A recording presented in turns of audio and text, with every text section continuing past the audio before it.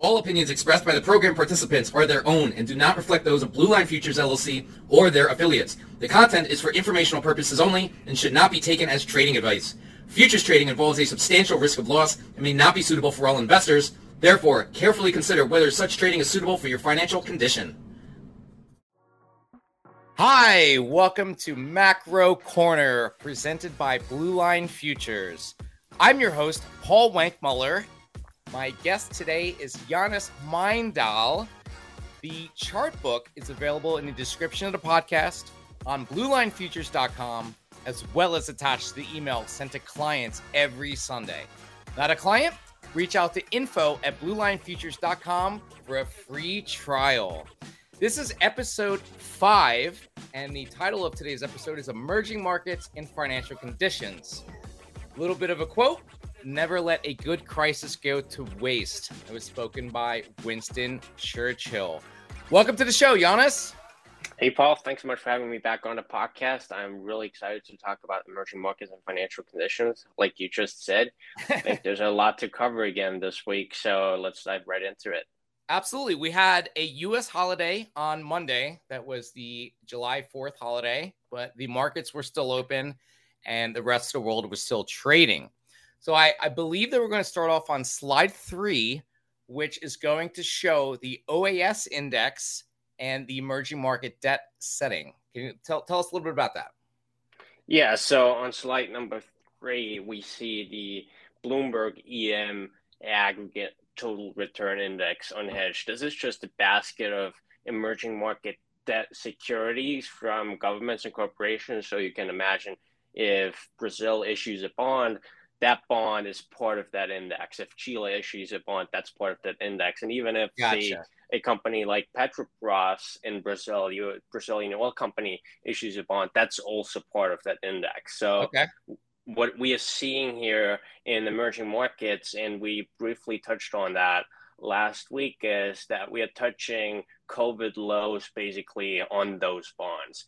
What's really interesting as we look at things and how investors sort of assess the risk and the return that they demand from those bonds is that the options adjusted spread is not blowing out yet to levels that we saw during COVID, despite the index itself trading near COVID lows. So what is the option adjusted spread, OAS in short? It's basically a measurement of the spread of a fixed income security rate. So that would be the EM against the risk-free rate. So one simple way of wrapping your head around this concept is how big of a return do investors demand from emerging markets relative to what they can get from the risk-free rate. So the fact that that rate is still trading 300 basis points below COVID highs gives us an indication that despite the index trading near COVID lows, we are not at extreme stress levels as far as the OAS goes. So basically what you're saying is investors are going to want more return on their capital to invest in emerging markets than they previously did, based on what's going on in the world today. Exactly. So they make a risk assessment of things. They assess what's currently going on in emerging markets, and we can talk a little bit more of what the liquidity conditions look like in the emerging world. But exactly what you said, investors are basically telling the market, we want the return of the asset to go up before we are willing to step in, relatively speaking. Yeah, no, I mean, that makes sense, right? If you think the world is a little bit riskier, especially in the emerging markets, you're going to want to get paid a higher premium for your investment. Yeah, exactly. And one additional measure that we didn't directly reference in the slides, but that I sort of came up with over the weekend and was researching on, is the liquidity in emerging markets. So what do lending conditions look like? How able are emerging markets to get money denominated in US dollars and euro? So one of the things that we talked about last week was, okay, because emerging markets are taking out a lot of loans and currencies they don't control, EM is naturally riskier than the developed world, and the bond with security would be in the developed world. So the Bank of International Settlements, that's just a central banks of central banks, puts out a measure of what liquidity conditions look like in Latin America. And what we see there is that those conditions have deteriorated across Latin America. So Argentina is down by 12.5%. Brazil's down. Chile is slightly up because they export a lot of copper. But yeah, we see liquidity conditions really come in across the EM. Especially if you're a fund manager that specializes in investing, and you say you're a U.S. fund manager that invests in other countries, the European sector, i.e. Russia, after everything that happened in 2022, all of these countries are probably getting more interest. Hey, I can't invest in Russian debt anymore. Maybe I should be looking at South American debt, like as you were speaking about Chile, Brazil, I believe Sri Lanka as well, Norway, etc. There's other avenues for this debt to go because they're not looking at Russia anymore.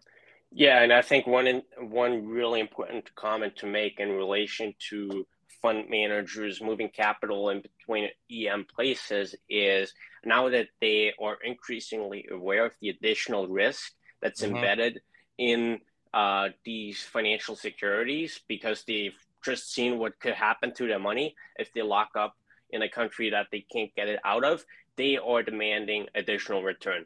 That's all related back to the OAS spread that we talked about in the intro of the segment. It's fund managers simply demand a higher percent return for them to commit capital. And so because they have that recency bias still embedded in the investing process, they come in and they tell the market, we want to have a higher rate of return for us to have it make sense and go into these EM places. And that's exactly what's reflected in the EM index that's seen on slide 3. I would have to say as well, based on the fact that Jerome Powell mentioned on a central bank panel that the level of the dollar is not a priority, if you're a fund manager investing in EM and you're investing in that, the dollar going against you will add more premium that they want out of that EM contract. Yes. So that was a really interesting conversation that we listened to last week. It was Jay Powell on a panel with Christine Lagarde, Andrew Bailey, and Carson Augustine, and Jay Powell was basically asked the question of whether the level of the dollar is a priority for the central bank. And he made it extremely clear that it's not. And why is it not? Because under the law and under the fact that the Federal Reserve answers to Congress, they need to take care of price stability and maximum employment. These are the two mandates. And the dollar is simply not in that equation. So if you, like you said, if you're a fund manager and you now notice, and that the fact that a lot of EM countries hold debt in a currency they don't control, the risk of that asset just goes up. And that's why they demand more return. And that's why EM has traded the way it has thus far. And there are a lot of country level variables involved, but the level of a currency in which a country takes on debt is certainly part of that equation. Of course. Between me and you, I'm sure that Jerome Powell looks at the dollar, but he just can't admit it. But we'll never know, right? We'll never know. We'll never get that statement publicly. So let's move on to slide 4. Let's look at the Brazilian CDS. And again, a CDS is just an insurance policy that investors take out to protect themselves against the bond defaulting. Yes. So I just spoke about the fact that there are a lot of country level differences between these EM places, and it takes a lot of expertise depending on which country you're looking at. But one important fact that we spoke about in the past was how dependent is that country on commodity imports that the population demands. So we know that Brazil is a huge producer of grains. They produce oil. They produce all sorts of natural resources. That that would theoretically be speaking a really good thing. But despite that fact, the Brazilian 5-year CDS is setting new cycle highs. So Right. one important thing to consider within the current market context is that there's a lot of contagion involved. One EM country blows up, or one EM country has covenant issues, things of that sort. It also has a spillover effect, regardless of whether your country might be susceptible to those unique issues a different country has. So that's really interesting to consider. And that's why you see in certain periods in time in markets that just everything sells off because people demand liquidity. They just relocate risk from EM to a different place. And despite those, what a lot of people think of as favorable conditions on the commodity side, there's still this spillover effect. And that's what we see reflected in the CDS. Yeah, and then this is going to be a nice segue into slide 5. I'm looking at a chart of the BOVE SPY here, trading around 98,609, hit a high of around 130,000. Just for perspective, the COVID low was around 60,000. So, it doubled during that time period between the low of 2020 and the high of 2021. But in contrast, the Shanghai Stock Composite Index has been rallying since April. So all of these other, we've seen, equity markets around the world kind of come off. But since, like I said, since April-ish, China has been rallying. Why do you think so? Yeah, so what we've seen throughout this coronavirus sort of period was that China went into lockdowns first. They came out of lockdowns first, and it was sort of this reopening hope. They went back into strict lockdowns, zero COVID policy, all that stuff. And so they already went through recession. I think that I'm not sure the number exactly, but Goldman Sachs basically referenced that copper demand was in recession because China was on lockdown. So China was in a recession. They then had that combined with the crackdowns on technology companies. They had that combined with a real estate bubble over there basically imploding, and then cracking down on a lot of real estate developers. And right now they're coming out of this period of extremely suppressed conditions on a financial, from a financial perspective. So what, I'm going to pause you for a second. So are you saying maybe, China, saw the numbers, ripped the Band-Aid off a little bit quicker on their economy versus, the other developed nations, and kind of just got it over with and say, okay, let's just do this now? Yes. I mean, one interesting factor to consider within that context is that they are now able to buy commodities at cheaper prices. And if you want to think about geopolitical strategy and things of that sort, then that would sort of be a thing that you would want to do. It's be in the contrary cycle to the thing that everyone else is in, and then you can take advantage of subdued demand in the West and basically gobble up commodities in the process. So if you want to think about geostrategic sort of strategies and things like that, then that's certainly one thing to consider. And right now, what we ultimately see is that economic data in China is picking up. We had PMI come out at 54.5 last night versus a contraction expected. So a number above 50 is an expansion, a number below 50 is a contraction in terms of manufacturing. And they had an expansion versus a contraction expected.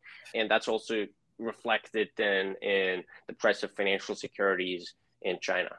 And as you said, that is contrary to most, if not all, other developing countries. I'll have to, look up some numbers, but I think, Yeah, and another aspect is, okay, we're heading into the fall, and there'll be a Politburo meeting where President Xi of China is expected to get reappointed for his third presidential term. That guy's never leaving office. There's no way. Yeah, and one of the really important factors heading into that Congress is how will Xi want to present his country not only to all his subordinates, but the country at large. And if you want to, again, think about strategic sort of thinking, then you'd think that they want to have an economy that's a lot better looking than it was for the last year or so. And that's ultimately going to spill over into the demand we see for commodities. One of the beautiful things about this current conjunction is really we will see the degree to which China demand and things like copper really affects the price, and whether China will drive commodity demand as much as they have for the last 20 years. So there'll be a message in price no matter whether price suddenly goes north again and turns around from these really suppressed levels. I mean, copper's down over 5% today. If it doesn't pick up, then there'll also be a message of the market telling us, okay, China might not play that same role that they have played. So either way, we'll get a gauge of how China plays into the commodities equation going forward. You said that was in August, that meeting? That it's coming up in the fall. In the fall, okay. I believe it's November, but I'm not exactly sure. No, that's fine. When they're gonna schedule it. We'll find out. We'll update our listeners next week. That's going to be an exciting event for sure. That's great. So let's move on to slide 6, and this is what we kind of spoke about earlier with regards to Jerome Powell. But the difference is we have a tight, aggressive labor market, right? A post-COVID world. And it's similar to models that are pre-COVID that were trained on 40 years of non-inflation regime data. What's going on with Jay Powell, what he's looking at with regards to the labor market? Are there enough jobs out there? Are people actually looking for jobs? And how do you think this affects his decision-making? And this also ties into slide 7, which is the financial conditions tightening domestically. Yes. So going back to the conversation that we had about this central bankers panel we had last week with Jay Powell, Christine Lagarde on it. One of the things that really got clear was, like you said, all these models were trained on 40 years of data in a non-inflationary regime. So naturally, those models are not trained for the type of inflation we have seen. So things were sort of distorted, and the central bankers themselves are still trying to understand the post-COVID world that we're now entering. And one really important factor is still to consider the 2 mandates. We have maximum employment and we have price stability, which is 2% average inflation. So you're saying that the Federal Reserve is happy with the employment rate? The Federal Reserve is enabled, the current tightening of financial conditions is enabled by the fact that the labor market right now is extremely tight. Okay. We see that for each unemployed person, there are 2 job openings. Okay. So while some of that dynamic might be post-COVID distortion, they basically look at that number and they make an assessment that they can be more aggressive from the monetary side because they have assured the employment side of the equation. And as long as that persists, they are able to tighten financial conditions and potentially doing so into what increasingly seems like an economic slowdown. I mean, we turn to prices. We look at things like copper. We look at things like crude oil, even, which is structurally undersupplied. But even in that context, we see things really take a hit here. So because they're tightening as much as they do, and what they know as much as we do, they control demand. They can't control supply. And what Jay Powell made clear is that there is a job to be done on durable goods spending. So they are on a mission to impact demand. Right. And it seems like, based on what we just spoke about a couple minutes ago, China understood that, and they just kind of did it earlier than us. Is that fair to say? That is fair to say. I mean, we of course don't have any insight knowledge or anything as far as China goes, but just interpreting price. I mean, price is king, and interpreting price, we see what's going on, and exactly what you said. They are contrary to what everyone else is doing. they take advantage of low commodity prices right now, and they take advantage of the monetary and fiscal policies that are set by the rest of the world. Yeah, I agree. So our final slide, sad to see it come, but slide 8, front-running peak inflation. Now, this is really interesting to me because I think you explained to me earlier, they're not trying to judge where inflation is going to be, but are they trying to find out where the top is, or what does that mean?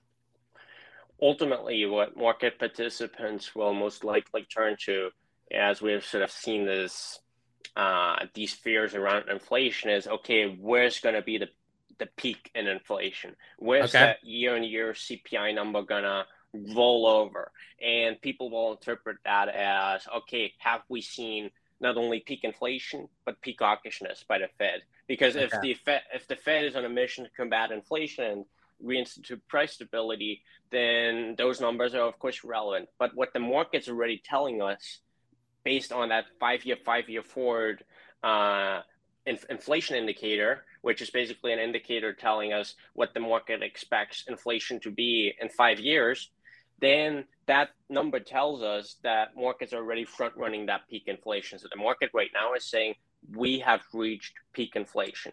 Whether that is going to translate into a different inflation regime in the fullness of time, that we don't know. But what we do know is what one of the Fed's goals, which is see a relevant inflation, that's being priced in as we speak. So we then turn to different risk assets in the market, and whether we have now just priced in a rise in yields as risk assets have come down, and we ultimately transition to a weakening consumer, weaker capital spending, and all the other components that drive the economy besides yields. Here's a question for you. Do you think that the U.S. Federal Reserve, as well as the ECB, et cetera, the consortium of people that control interest rates, do you think that they look at China and they say, hey, are we behind the curveball? Should we try to catch up, or should we try to be less hawkish, as you were saying, to try to grow the economy back? How much influence do you think that China, as we spoke before, their equity markets are going back up? They're kind of back in a growth phase, for lack of a better word. Do you think that they look at that and say we should be on that level, or should we not try to be on that level? So, putting things into context, of course, Chinese financial assets have really took a hit before sort of the rollover in Western financial markets started. Whether they look at China and sort of take that as a roadmap to a path of lower inflation and sort of crushing the consumer really hard, I'm not sure. I think that they're ultimately going to return to data dependence. They're going to set how hawkish they are. We spoke about in the past things like debt to GDP levels. All these things, of course, flow into the equation. Whether they take China as sort of a model for their own policy course, it's really speculation, in my opinion. Are they asking themselves as to how strategic China is in this current phase? Of course, there will be discussions. This is the same discussion that you and I are having in terms of speculating about what they would have done if they knew all of the things ahead of time. But of course, that's talking about counterfactuals. That's with the benefit of hindsight. So it's really more guess than an informed opinion, I'd say. If we had a crystal ball, we'd be in a different place, my friend. That's for sure. That is for sure. Giannis, thank you so much for joining me today. This has been an excellent, excellent podcast. It was episode 5 of Macro Corner. The chart book that we described on our podcast is available in the description of the podcast on BlueLineFutures.com, as well as attached to the email sent to clients every Sunday. Not a client? Reach out to info@BlueLineFutures.com for a free trial. This has been great. This has been episode 5 of Macro Corner, presented by Blue Line Futures. I'm your host, Paul Wankmuller. My guest, Giannis Meindl. Always a pleasure having you, my friend. Thank you so much. I can't wait to record next week's episode again, and it was a total pleasure to be a guest this week. Yeah, and I'm looking forward to that fall meeting when China is going to present, and we're going to set the date. We're going to have a little birthday party for that one. How about that? It sounds like a plan. All right, buddy. Good talking to you. All right. Thanks so much, Paul. All opinions expressed by the program participants are their own and do not reflect those of Blue Line Futures LLC or their affiliates. The content is for informational purposes only and should not be taken as trading advice. Futures trading involves a substantial risk of loss and may not be suitable for all investors. Therefore, carefully consider whether such trading is suitable for your financial condition.